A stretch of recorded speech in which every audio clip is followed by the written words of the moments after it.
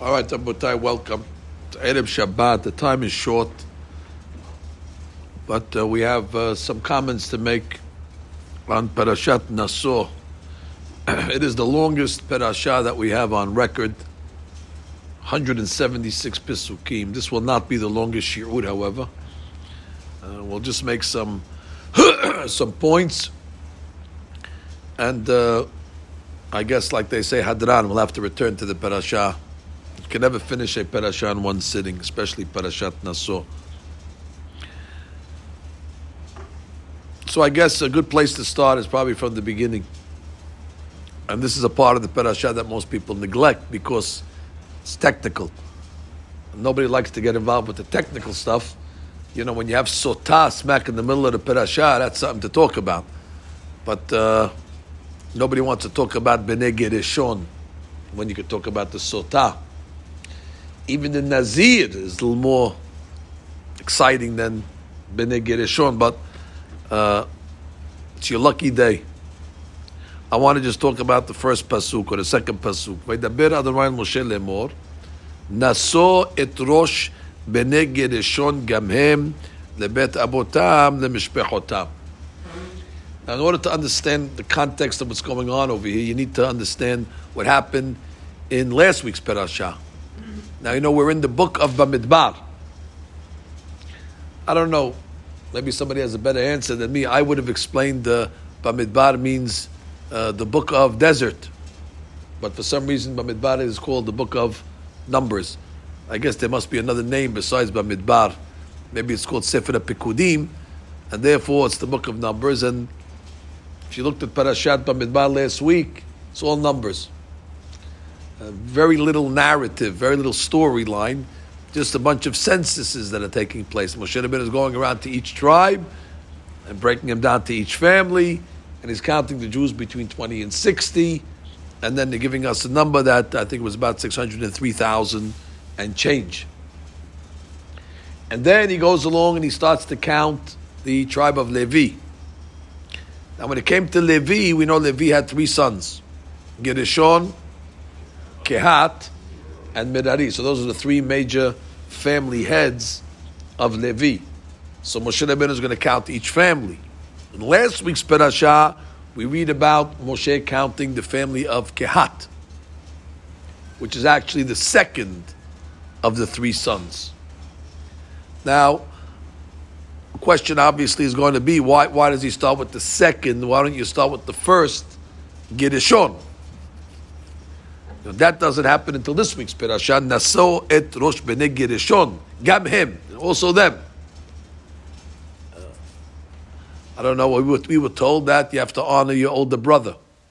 I tell that to my siblings all the time. Being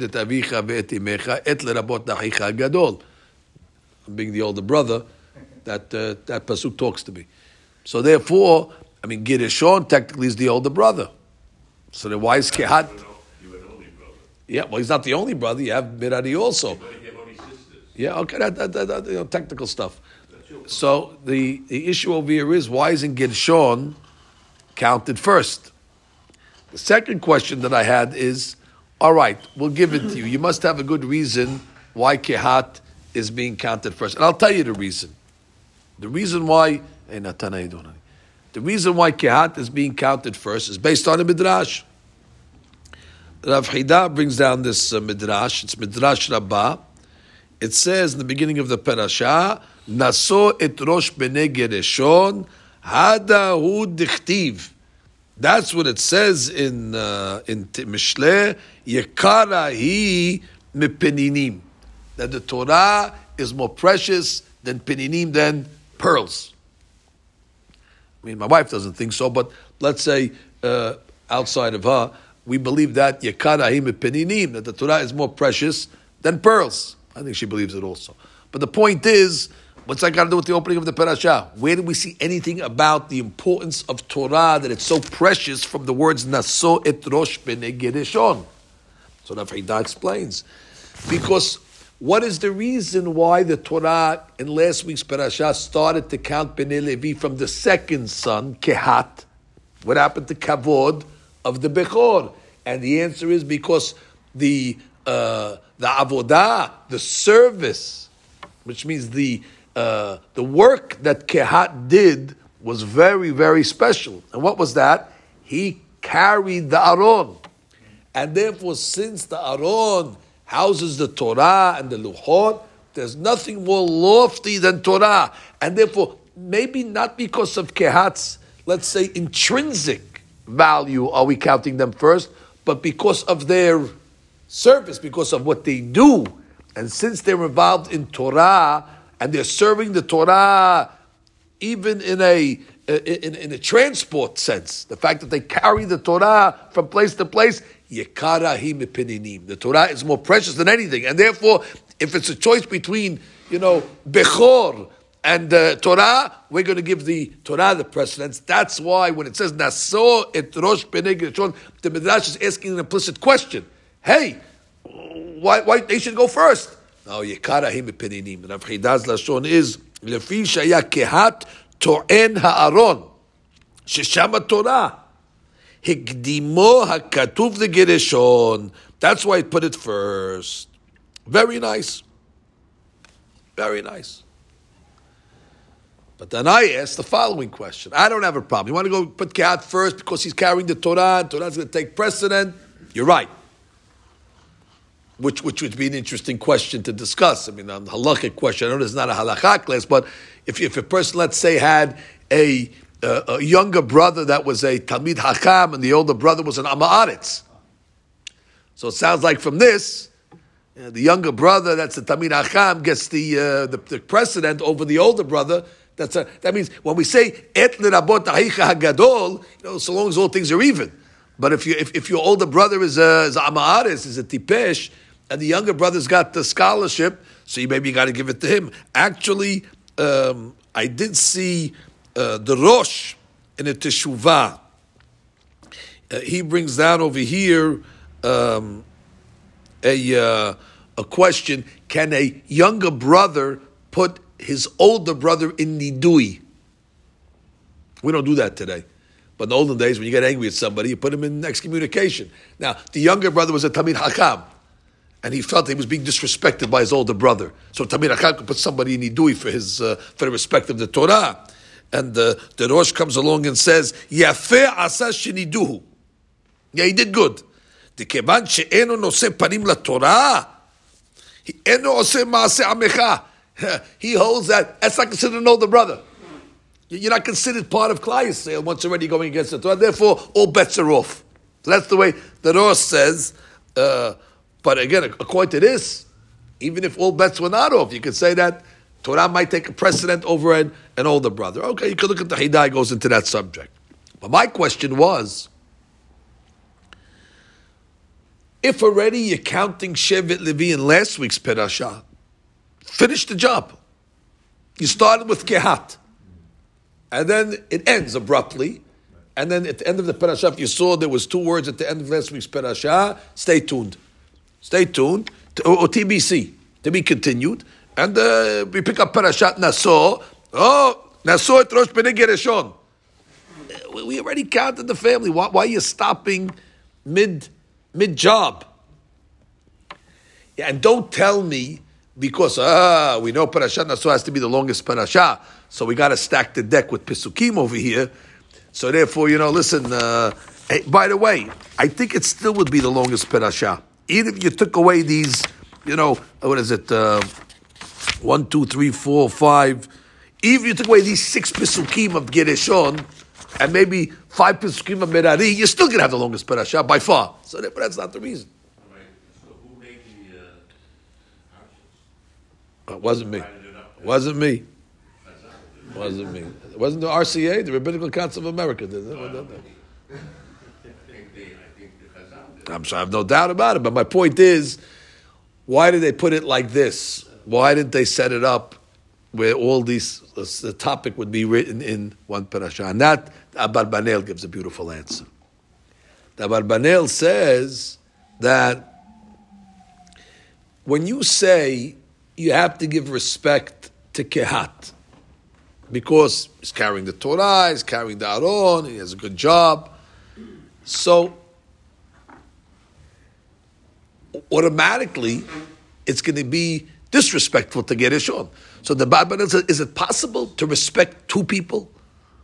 Is it possible to respect two people? So the Barbanel says, yes, when possible, you should. And therefore, it's true we want to give Kehat, but I can respect Gereshon by starting the Parashah with him. So therefore, I got both. That means by the time we get to Parashat Naso, we forgot what's written in Bamidbar already. Now we start the Parashat Naso, it doesn't be Gereshon. So, hey, look at that. Gereshon is the opening act in Parashat Naso. But Kehat gets his respect also, because when we started the process. So therefore, Abarbanel says it's a beautiful compromise. Gereshon will get his kavod for being the Bechor as the opener of Parashat Naso, and the Kehat will get his kavod by being the first to be counted. Now, in technical stuff that Natan likes, if you go back to last week when they're counting Kehat, if I'm not mistaken, if you look at the pasuk. If you look at Pasuk,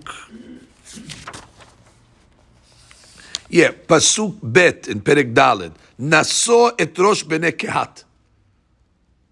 Uses the word Naso. Over here also, Naso et Rosh Bnei Gereshon. Now when it comes to the next family is Merari. And what does the Pasuk say by Merari? It's in Perek Daled, Pasuk Chavtet, Bnei Merari, the sons of Merari. You don't get a Naso. So it has to be, why do the first two brothers get a Naso and the third one does not? So that the Tur explains. Lefisha Gershon Bechor Ukhat Nose Aharon. Haaron. Omer Baim Lashon Nesiut Rosh. Which means, since they both have advantages. So we answered that question already. Kehat is Naso, he's lifted, because he's got the Aron. Gershon is Naso, because he's the Bechor. Merari is Kireach Mikan Mikan.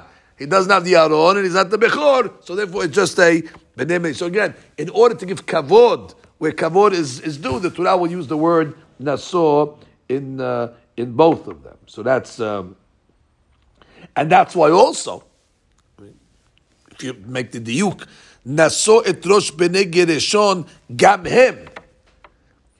By Merari, it doesn't say Bnei Merari gam him, because Kehat and Gereshon have something in common. They both have importance, either from Bechor or from Torah, and therefore they have the both words Naso, and therefore it says gam him.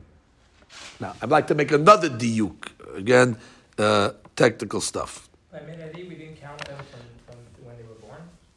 Last week I thought that we counted them. No. All the Leviim, when we're counting them for service, is between 30 and 50. Even Kehat, we did between 30 and 50. When we're counting the whole tribe of Levi, then it's from birth, from a month old. Now, if you look at Gereshon and Merari, those are the ones in this week's Parashah. Look what it says. Look at Pasuk Bet, Achav Gimel. Meben Sheloshim Shana V'Ma'ala, from 30 years old and up, Ad Ben Hamishim. So you're counting them from 30 to 50. Tifkod otam, kol haba. מה זה kol haba? Kol haba baruch haba. מה זה kol haba? Whoever comes. Kol haba, whoever is ba. Let's bosava, to do service. Okay, look at Merari. Gentleman from Toronto, I know you came to hear Bible stories, but it's a parashah class, so so you came in your lucky day. We're dissecting the parashah. I mean, B'ezrat Hashem will tell stories about the Tzaddikim on Motzei Shabbat. Now look at Bnei Merari. Bnei Merari, look at Pasuk Lamed. מבין 30 שנה ומעלה ועד בין 50 שנה תפקידם, כל הבא לצבא. Again, כל הבא ברוך הבא. כל הבא, whoever is coming to do service. But if you look at Kehat, last week's parashah, וידבר השם אל משה לאמור, נשוא את ראש בני קהת, מבין 30 שנה, פסוק ג' ועד בין 50 שנה, כל בא לצבא. כל בא. And the question is obvious. Why by the families of Gereshon and Merari it says Kol Haba, and by Kehat it says Kol Ba? Well, you have to know something that we learned in last week's parasha about what they did. Now, their job was to carry the Aron. The only problem is,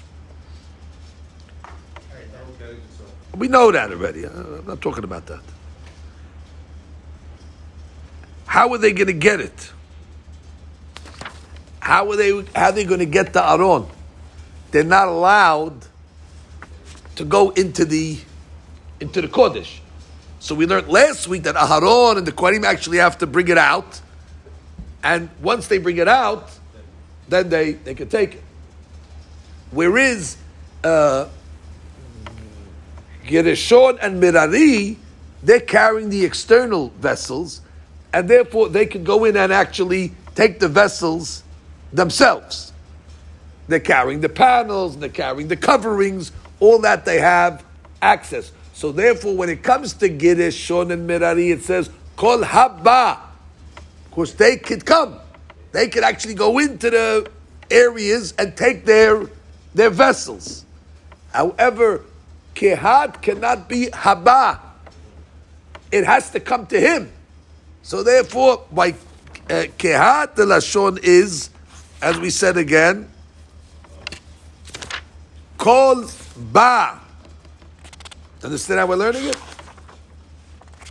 Od Pam. By Gereshon and Merari, they could go in and get their equipment to carry. So Kol Ba, go in. But Kehat can't go in. So therefore the Tur writes, Kol Ba ki ha'he ba lerabot shehem ma'atzmam ba'im. Shem ba'atzmam ayu mefarkim. They were able to dismantle. Ava b'nei Kehat, shelo ayu rasha'in labo, ad shiyu Aharon u'banav mechasin et hakol. They have to cover everything first before they can take it. V'al kach, הם באים לעשות, לכן כתב כל בא, כלומר, אחר מעשה בא. They have to wait until something happens and then they can come. Okay, one more difference, if I can. What's that? So there's another discrepancy here. By Gereshon, what does it say? In Chav Gimal, they reach the age of 30 and 50. La'avod avodah. What's it la'avod avodah? To do work. To go to work. By Kehat, what does it say? By Kehat, it says, Pasuk Gimal, last week's parasha, la'asot melacha. Oh. So if you ask the people of Kehat, they say, where are you going?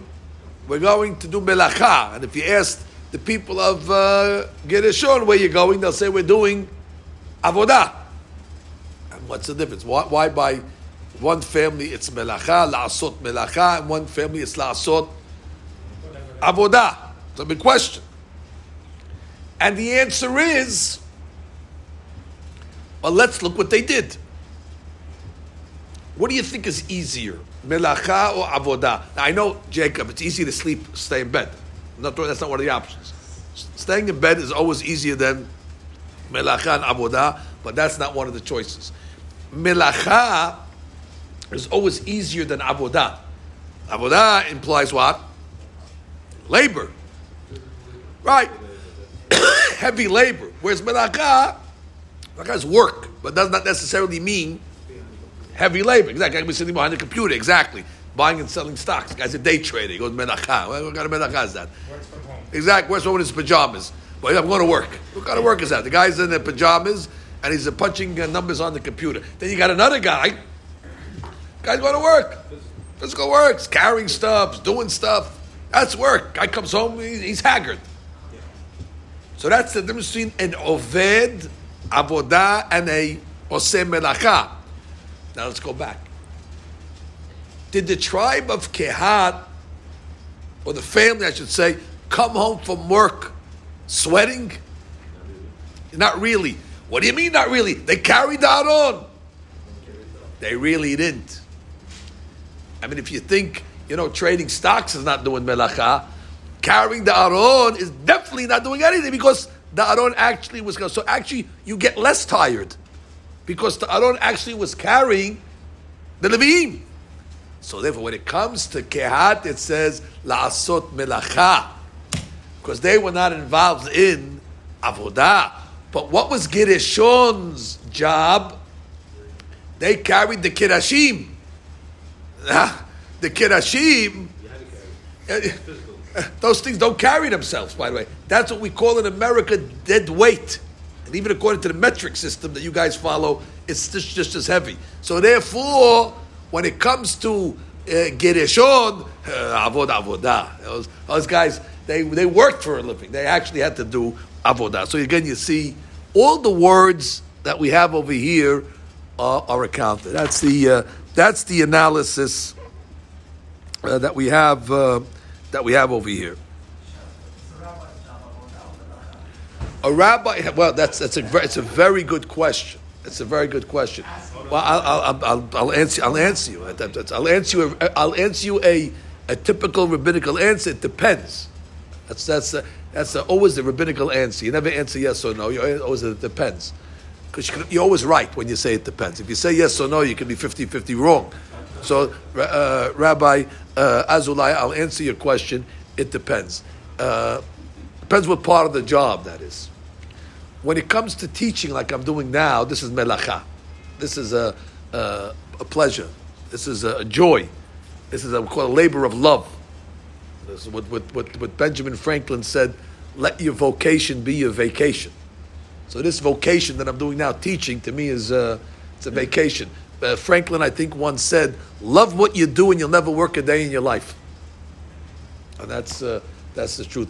Now, the part of it is when you have to deal with the committee. Then the laborious stuff. When the committee gets involved, and you start having to negotiate with them and deal with all their shenanigans. Again, remove the Baalei Batim from the equation. It's melacha. But once you get the Baalei Batim that stick their 2 cents into the process, then the melacha very quickly turns into avodah. Sometimes even avodat parich, to be honest with you. So that's just my opinion. In practical rabbinics, everybody has to stay in their lane. As long as the rabbi's in his lane and the board is in their lane, then happy life. But what happens is when the board leaves their lane and starts to cut off the rabbi in his lane, then it already becomes the tension starts to mount. Let's put it that way. Does that answer your question, Rabbi? Okay, exactly. It answers my board members' questions also. Yeah, well, absolutely. That's why I said it. I want them to know that. I'm sorry for the obvious question, but why was Kehat chosen as the... It's a great question. So it's an obvious question, but it's a great question. So I guess you have to say that Kehat themselves had intrinsic worth. They probably were the bigger Talmidei Hachamim of the family. And you do see, just from who Kehat produced. I mean, Bnei Kehat, Amram. And Amram produced Moshe. So you see, it's Moshe's grandfather, is Kehat. So obviously you see that line was a Torah line as opposed to the other, not to say that it didn't produce great, but Moshe's grandfather. So that speaks a lot. Okay, now we have... now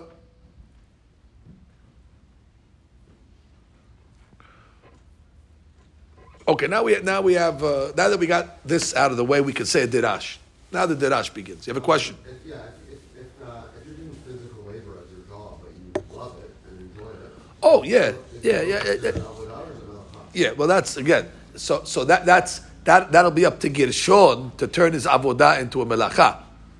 Torah is telling you, listen, intrinsically it's avodah. Now whether Gershon was whistling while he worked, that's up to him. And then we'll have to ask them. But the Torah is telling you by nature the work that he was given is an avodah. All right, now we have a beautiful derash from the Meir Enei Hachamim. The Meir Enei Hachamim, I think the Rav Me'astrovtza, big Talmid Hacham, and he wrote. We have 3 volumes of this. Recommended to our members. Meir Enei Hachamim. This is in Mahadura Telita'eh, the 3rd Mahadura, and he has in Parashat Shavua, but he has gems. So he's going to take the first pasuk, Naso et rosh bnei Gershon gamhem lebet avotam lemishpechotam. And he's going to explain it.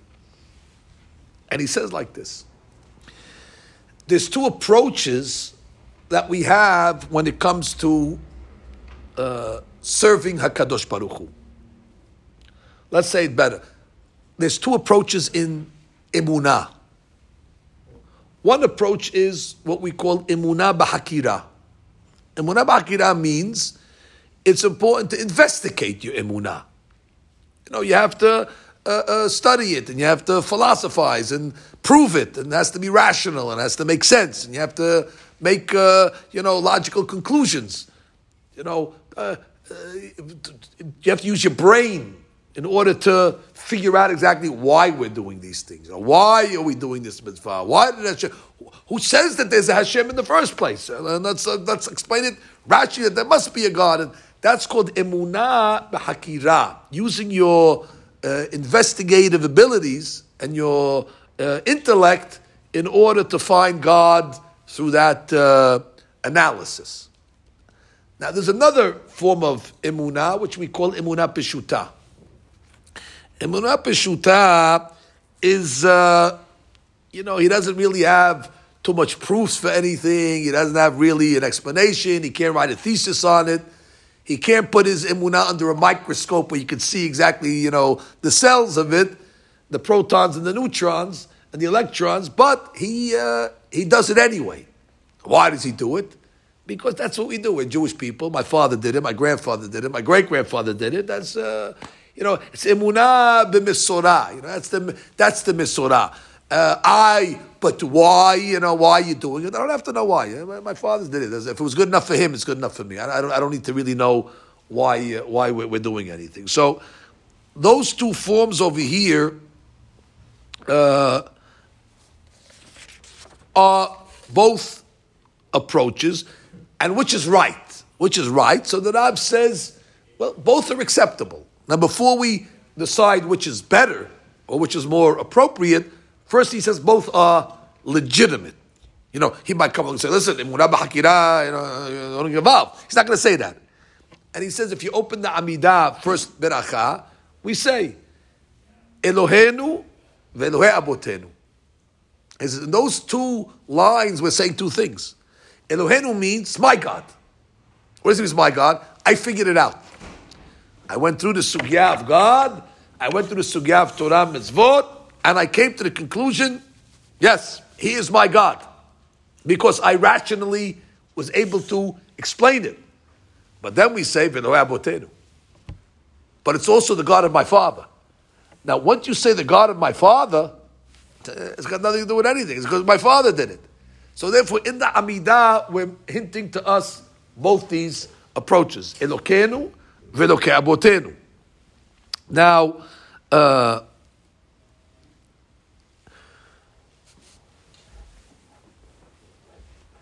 based on this, we explain the famous Midrash.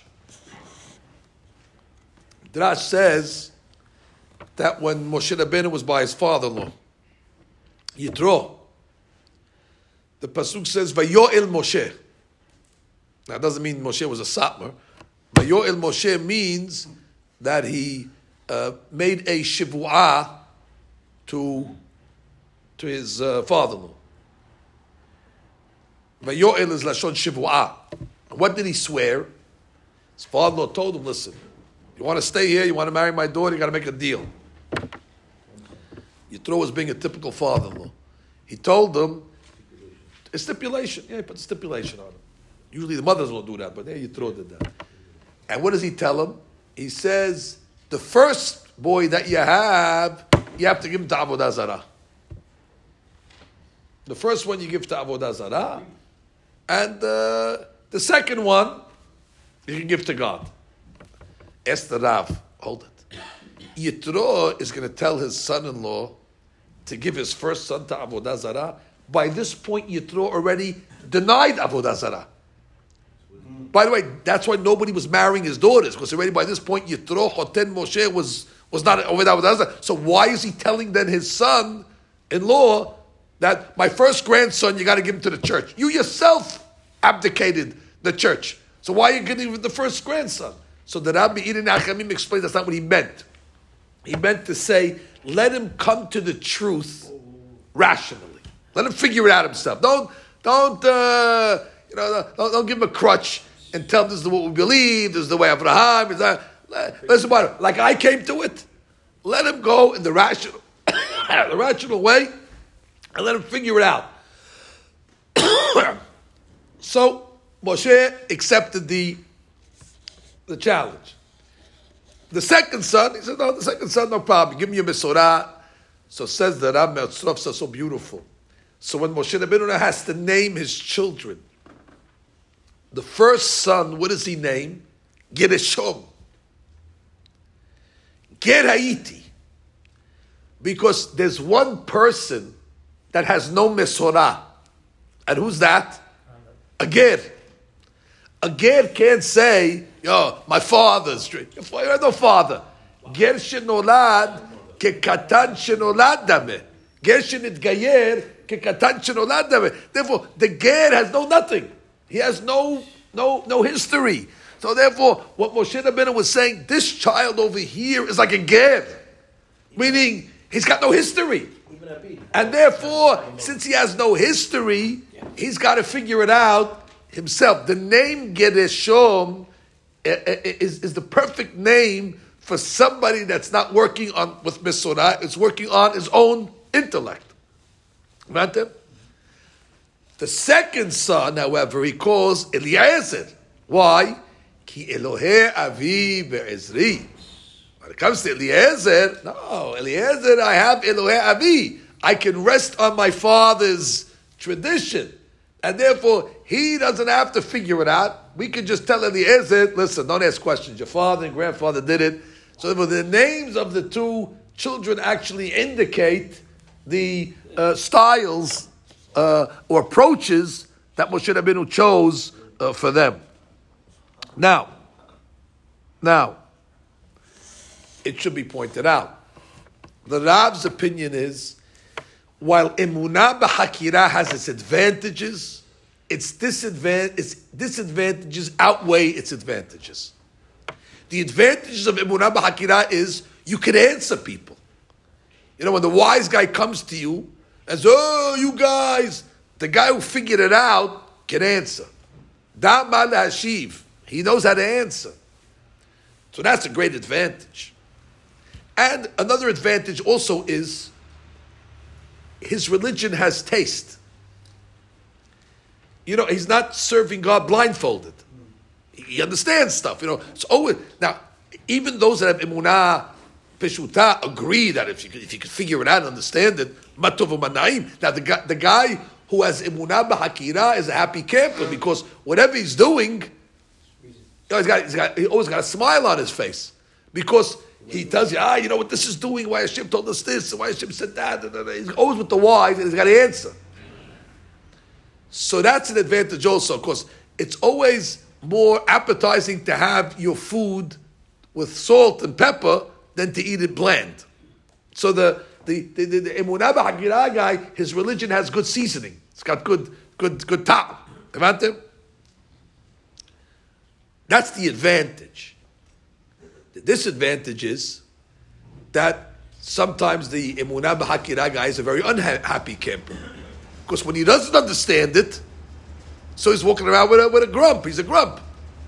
And then he takes out his grumpiness on the religion. He takes his grumpiness out on God. And he says, this doesn't make sense over here. I can't figure it out. I'm not doing it. So therefore there's a sting, there's a bite to Emunah b'Hakirah. Whereas Emunah Peshuta, guy's always happy. He understands. To him, there's no difference between Kimud Avva'im and Para Aduma. It's all the same to the Emunah Peshuta guy. Take the biggest chok and take the most rational law, to him it's all the same. Which is probably why the Torah put those two mitzvot together and said both those give long life. To come along and say, don't figure it out. You can't figure out why Para Aduma is going to give you long life and Kimud Avva'im give you long life.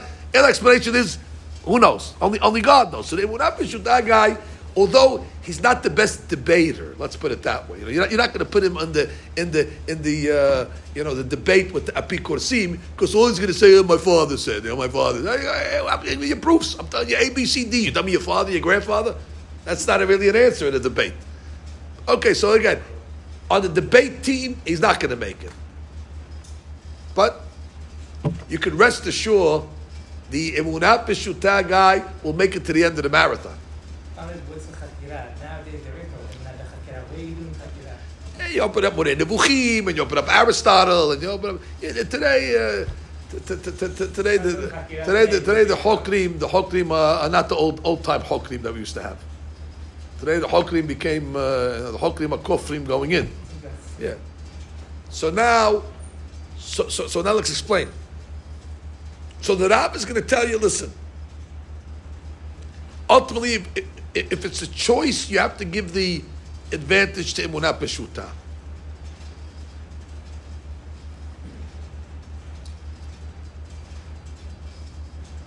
And I once heard from Rabbi Abraham Twersky, alav shalom. He said on the prayer that we say at the end of the tefillah, En kedohenu, en kadonenu, en kemalkenu, en kemoshienu, mi kedohenu, mi kadonenu, mi kemalkenu, mi kemoshienu. So the Rav asked, shouldn't it start off mi kedohenu, and then the answer should be en kedohenu? Why are we answering the question before we ask the question? Rabbi Twersky gave him mashal.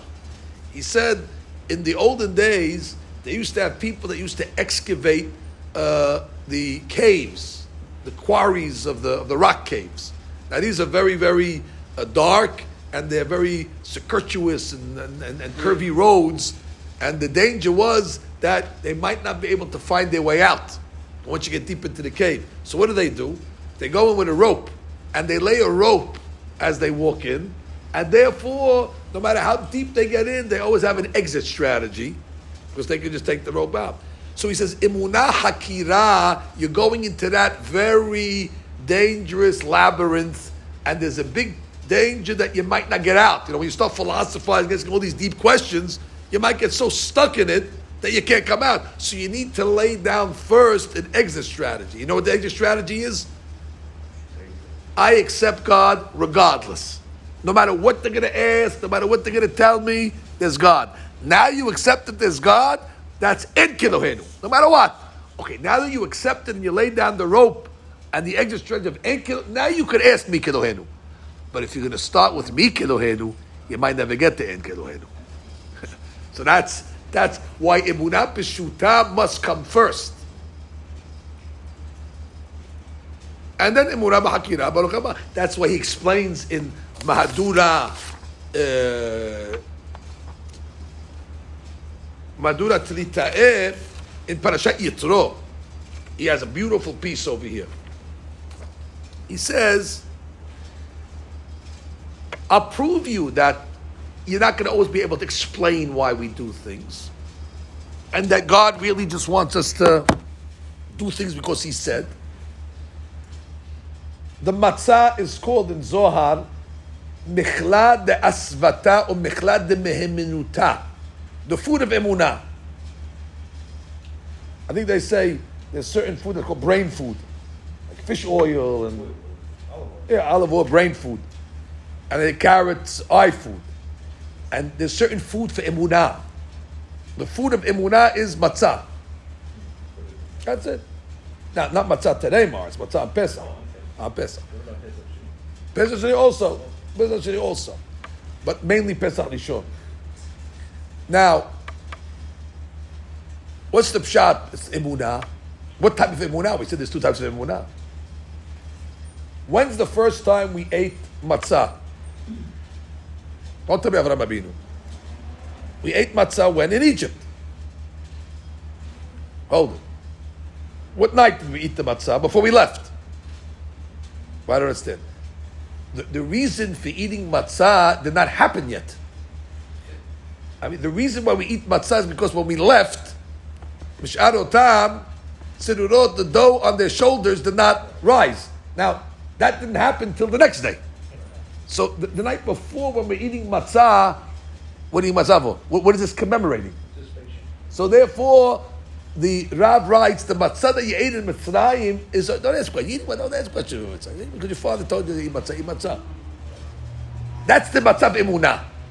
That if you're going to start to analyze, you're going to run into a brick wall when it comes to this matzah. The matzah, of course, when we eat the matzah, we say matzah.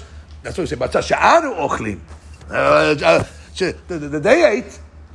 I don't know why they ate it, but Hashem told them to eat it. You don't ask questions. When the doctor tells you to take the medicine, you know why. Go to school for 50 years like I did, and then you don't know why.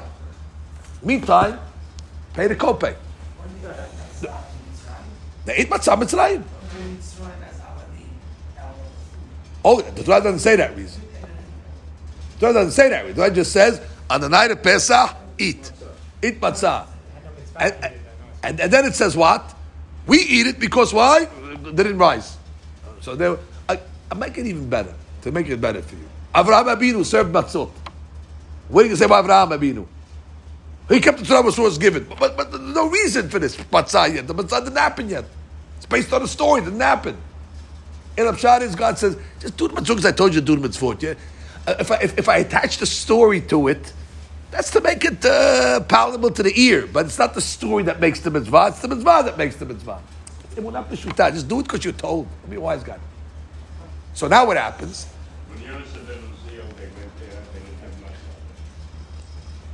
So watch what happens, doctor. When they get to the Pesach Seder, who shows up to the Seder? The Rasha. He doesn't come happily. He's going to the movies. But before he goes to the movies, he wants to sabotage the Seder. Rasha. Now you got the Hakam sitting there, you got even the Tam. Okay, Tam he's not a bad kid. You know the Shah, Sadiq, special kid. Shah shows up with his jeans, his dungarees, and his t-shirt. Comes to the Seder with his cell phone. And he tells his father, what is this over here? What's this business over here? So the Haggadah says in the olden days, before we have, different police and stuff like that, when parents could be parents, today the kids will call the cops on the parents. But in the olden days, when a parent could be a parent, af ata haket shinav. Haggadah says, knock his teeth out. Knock his teeth out. Now, I always thought that's a way of saying punch him in the nose. So in the olden days, we say punch him in the nose, knock his teeth out. It means clock him. So it's basically saying, give him a shot to the head. That's the only way you're going to wake this guy up from his stupor. The guy's drunk, so you got to hit him in the head. But the Me'ir in the Hakamim says, no. You're hitting him in the teeth because that's the purpose of hitting him in the teeth. Because he's saying, I only do things if I understand them. I only do things if they have taste. So he says, you have taste, so you knock out his teeth, because that's where you get your taste from when you taste. You have to bite into the food to get the taste, and therefore you're telling him you're not supposed to do the mitzvah because of taste. Remove your teeth from the mitzvah. Remove that element. Just do the mitzvah because you're told. Explain it to me. Just eat the matzah, don't ask questions. So we knock his teeth out. That's your problem. You think that mitzvot are like food. You think that just like you have to taste your food, you got to taste your mitzvot. And if you don't taste the mitzvah, you don't do them. It's one thing to say, I don't like the taste of this food, I'm not eating tonight. But you don't have that option to say, I don't like how this mitzvah tastes, I'm not doing it. So we knock out his teeth and say, that's your mistake. You apply the same standard to your mitzvot as you apply to your food. And that's a faulty standard. Food might have to have taste. And even food you're wrong. Because if push comes to shove, you're not going to die because it doesn't have taste. You'll eat it even if it doesn't have taste. All the more so when it comes to the mitzvot. So that's why he says, hakeh et shinab. It's not the same as punching him in the nose. Punching him in the teeth, knocking his teeth out is different.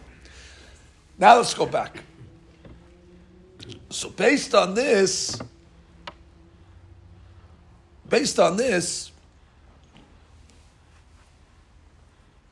who is the more appropriate of the sons in approach? I mean, Gershon or Eliezer? Eliezer. Because Eliezer follows Elohei Avi.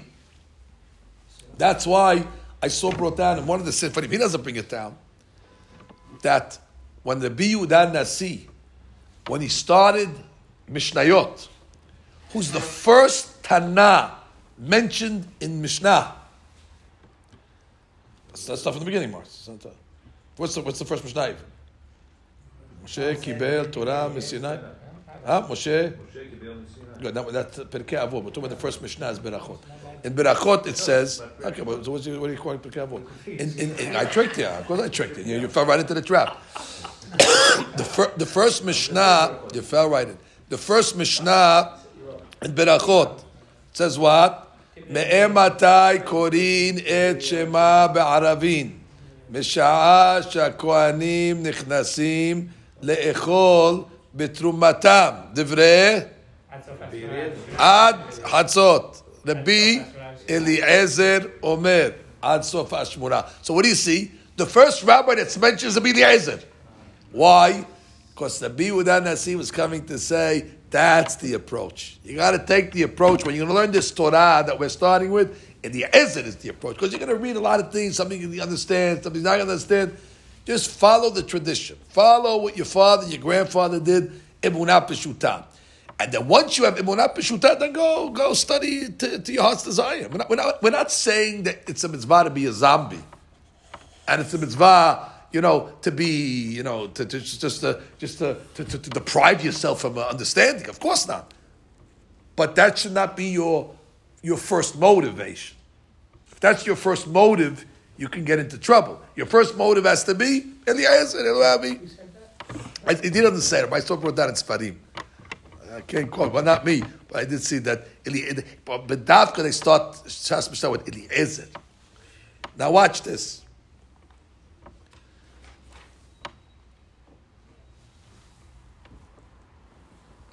So over here, Gereshon has a disadvantage. Because Gereshon, you might not find yourself. There was a story once told of a rabbi, modern rabbi. And he was, a big Hakirah guy. And he told the students, don't be blind sheep and don't be, hypnotized. Serve God with your eyes open. And so one of the students came to him and said, well, I want to study comparative religion. So he says, by all means, comparative religion, by all means. You should know what the Buddhists do and the Hindus do and all the different of the Avodah Zarah leminehem. So he says, but I have hesitations. He says, why? He says, maybe it's going to be appealing to me. So it's a risk. So he tells him, do you fly in an airplane? He says, yeah. He says, there's a risk. So you take risks. That was the rabbi's answer. About 5 years later, the guy comes back to his rabbi dressed as a priest. And he tells him, Rabbi, the plane crashed. That's exactly. So that's the sakana of emunah b'hakirah. The rabbi should have told her, no, first tzaddik be'umunato yihyeh. First work on emunah b'shuta, and then you can start going. But he didn't have the right. He didn't lay down the rope. So he told him, start with me Kilohenu, and you'll probably get to En Kilohenu. But he never got to En Kilohenu. He should have told him first, work on Eliezer. Then we'll worry about Gereshon. So based on this, the Rab explains the pasuk in our parasha. Ubazet tuvan kavanat akra naso et rosh bnei Gereshon. Our parasha begins with who? With Gereshon. Now Gereshon represents which type of emunah? Emunah that has no father. The emunah of a ger. And therefore, naso, you're going to have to lift bnei Gereshon, gamhem lebet avotam lemishpechotam. You're going to have to make sure that Gereshon has the element of bet avotam lemishpechotam, which means where is the where is the emunah of Gereshon found? In which part of his body? In his head. He's the mental guy. So therefore, naso et rosh b'nei Gereshon. Gereshon has it in the rosh because he has the answer to everything. So you have to lift the rosh of b'nei Gereshon and you have to add the element of what? Lebet avotam. You must put the inyan of emunah peshuta. And therefore, Elohei avotenu. Then already you can have the hakira. Naso et rosh b'nei Gereshon gamhem. Hanu sheharosh shel b'nei Gereshon. Shehu hakira u'machshava yuchal laset liyot lo inyan ba'avodat Hashem al yedei lebet avotam. When is the rosh of Gereshon valuable? When it's preceded with bet avotam lemishpechotam. מקודם יהיה לכם עניין אמונה, ואחר כך יכול להיות בני גרשון. So that's a very, very important lesson in how to have the proper emunah. First things first. First things first is like it says when we came out of Mitzrayim. We came out of Mitzrayim, the Jewish people, they said a phrase in the what do you call it? In the Shirat Hayam. זה אלי וענווהו, אלוהי אבי וארום ממנו. What were they saying? זה אלי וענווהו. Now, remember we said the advantage of emunah b'hakira? The advantage of emunah b'hakira is you can convince other people. So ve'anvehu, you have a regular article Chumash in front of anybody? You got it? Let's see how the Rashi explains, or the Targum explains. Let's see over there, ve'anvehu. Where is the Shirat Hayam anyway? What's it, B'shalach? Oh, Shalach. Okay. What would I do without you guys? All right, I would answer my own question. So if I'm not mistaken, when it says in the pasuk over Ze Eli ve'anvehu, how do they explain Ze Eli ve'anvehu? That's pasuk what? Pasuk bet. Targum says. No, Targum. Tukfi v'tushbahti. Right.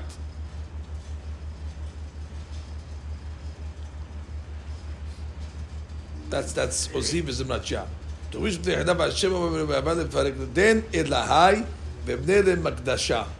That's the way the Targum explains. What does Rashi say? Let's see. Ze Eli ve'anvehu. And that is Ze Eli. Bichbodon nigla alehem. Fine. Ve'anvehu. Lashon noi. Ve'anvehu, it's beauty. Asaper noyo v'shebaho lebae olam. I will explain and extol his praises to the people of the world. That's very good. Says Me'idin Hachamim because Ze Eli, what was the advantage of Ze Eli? You can convince others.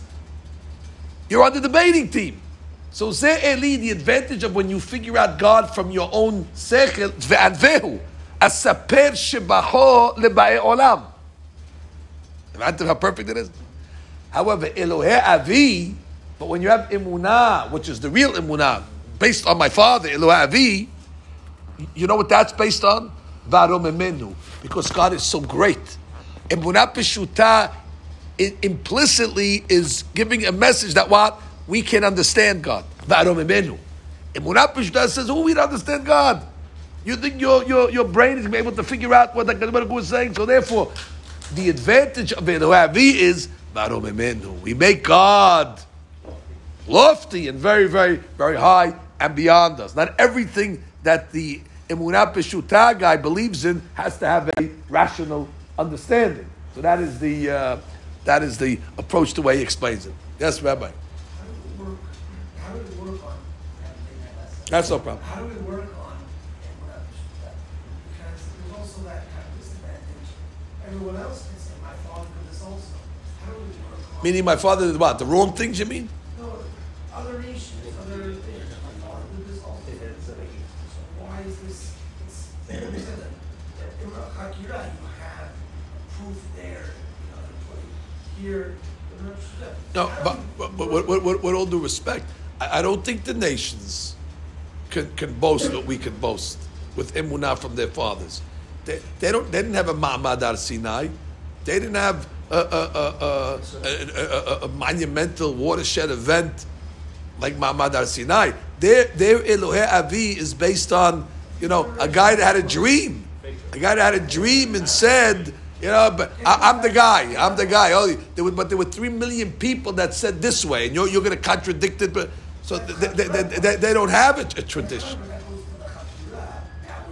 No, I'm only being hoker to answer your question. You're answering me that the Goyim also have emunah peshuda based on their parents' belief, but that's not so.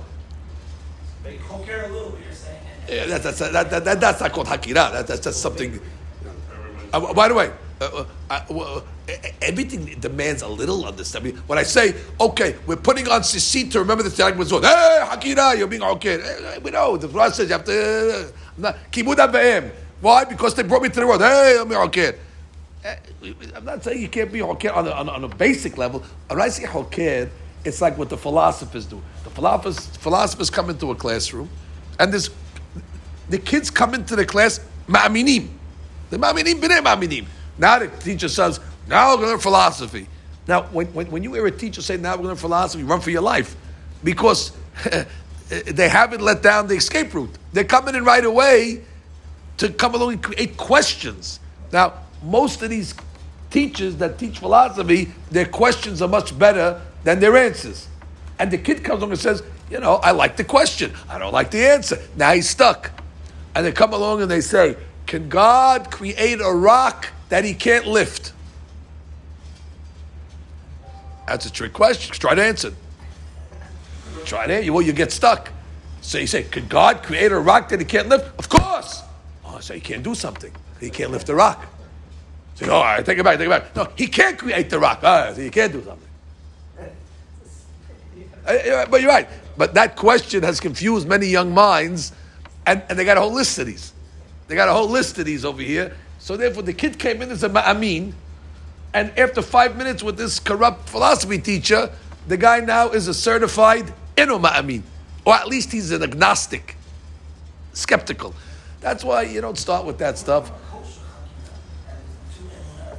Again, we're not. He's not against hakira. He's just saying, so long as your foundation is tzaddik be'umunato yihyeh, then take a ride. You won't get in trouble because your fallback position is always in Kelohenu. I have no problem, Rabotai. Again, the Rab is not saying, but, and I conclude with this. He does make one disclaimer. I must read his disclaimer that he says in Parashat Yitro, and then I'll conclude with this, and we'll let everybody be on their way. It's Erev Shabbat already. Before you conclude, I want everybody to say 10 times a day, Akol b'nei Shemayim puts the Yirah. Why? Because if you're a behaviorist, you know that we put on tefillin. Tefillin is a monkey wrench. You go down to Florida and you stop and put on tefillin on the road, and the blackies are going onto the field, they look at you and they say, oh my God, it's a devil. It's a monkey mice. So what are we doing it for? But if you're a behaviorist, you know, Kol b'nei Shemayim puts in the U.S. Say it 10, 12 times a day, and you become a That's why you're a rare type of philosopher and therapist. That's why you're in the minority. You're not in the majority. I'm not talking about guys like you. You guys, you sit with 5 minutes with Dr. Rosenshine, you become a ma'amin. But they sit with 2 minutes with the other guys, and they strip you from everything your father told you. 100%. Vehineh, I'm quoting the last point now. Be'emet, mi shelo chata velo kilkel. If a guy never sinned and the guy never got corrupted, יכול לעבוד את השם יתברך בשני דרכים הללו, בהכירה ובאמונה. אבל מי שחטא, once already a guy sinned, and he tasted the ta'avot of this world, and he tasted the desire, now you can't trust this hakira anymore. Because this guy over there, he wants to eat the not kosher food. So therefore his hakira now, he's not objective anymore. Don't you understand? He lost his objective, which is all things equal. Which means if the guy is a straight-thinking, objective guy that has no leanings towards anything, let him be hokir, he'll come to the truth. That's Gershon, the son of Moshe. But if you're a guy that already enjoyed the ta'avot of Olam Hazeh, now the guy says, let me be hokir. You're on the take. You're on the take. You got bribed already. There's no way you're going to see it straight. Your hakirah is going to only lead you to say, you can do it. It's okay. So therefore, the Rav says, אבל מי שחטא ונתם בדרך הטוב לזה אין ללך בדרך הקירה. וכיוון שחטא, שוב אין דעתו נכונה. אין דעתו נכונה. That's why, David, listen to the point now we're going to say. That's why do we give so much credibility to a Tana of a Mishnah? Because they had nothing in their brain but Torah. So all their opinions and sevarot are formulated from 100% net Torah. So therefore their opinions are pure emet. Now, take somebody else that went to the movies and he saw a couple of TV shows and he surfed the internet a little and he went to a few baseball games and now he's going to give an opinion on Torah. Well, it's an admixture in there. It's Torah with a little Hollywood, with a little MLB, with a little and you're getting so the opinion that the computer spits out, you can't say it's a Torah pure opinion. It's a Torah with additives. So that's what he's saying over here. He's saying once already you got tainted, you got bit by the Olam Hazeh bug, your Hakirah is not going to work. The Hakirah machine is broken. So he says, En adam over avera, en adam ken nichnas bo ruach shtut. So he's a shoteh. How can a shoteh be a hoker? You got a guy in the mental asylum. Okay, tahkor. He doesn't have the capacity to be hoker. Be careful. A guy who doesn't have intellect cannot be a hoker. ואין לו ללך רק בדרך הקבלה לבדו. So again, even though he said in the beginning of his piece, they're both okay, in the last paragraph, he pulls the rug from under us and says, you can't trust your hakirah today. Because basically everybody's a din of a shoteh to a certain degree, and therefore, who says you're going to come up with the right? So look, the right conclusion. So look how gorgeous. We start the parasha in a very analytical way, which means nobody would have thought Naso et rosh b'nei Gershon gamhem lebet Otam has any practical, musar lesson to it. And turns out that the first pasuk in the parasha actually has a very, very fundamental yesod and practical item. And it's coming to tell you that the emunah peshuta ultimately is the way to go. Okay, Rabotai, stop over here.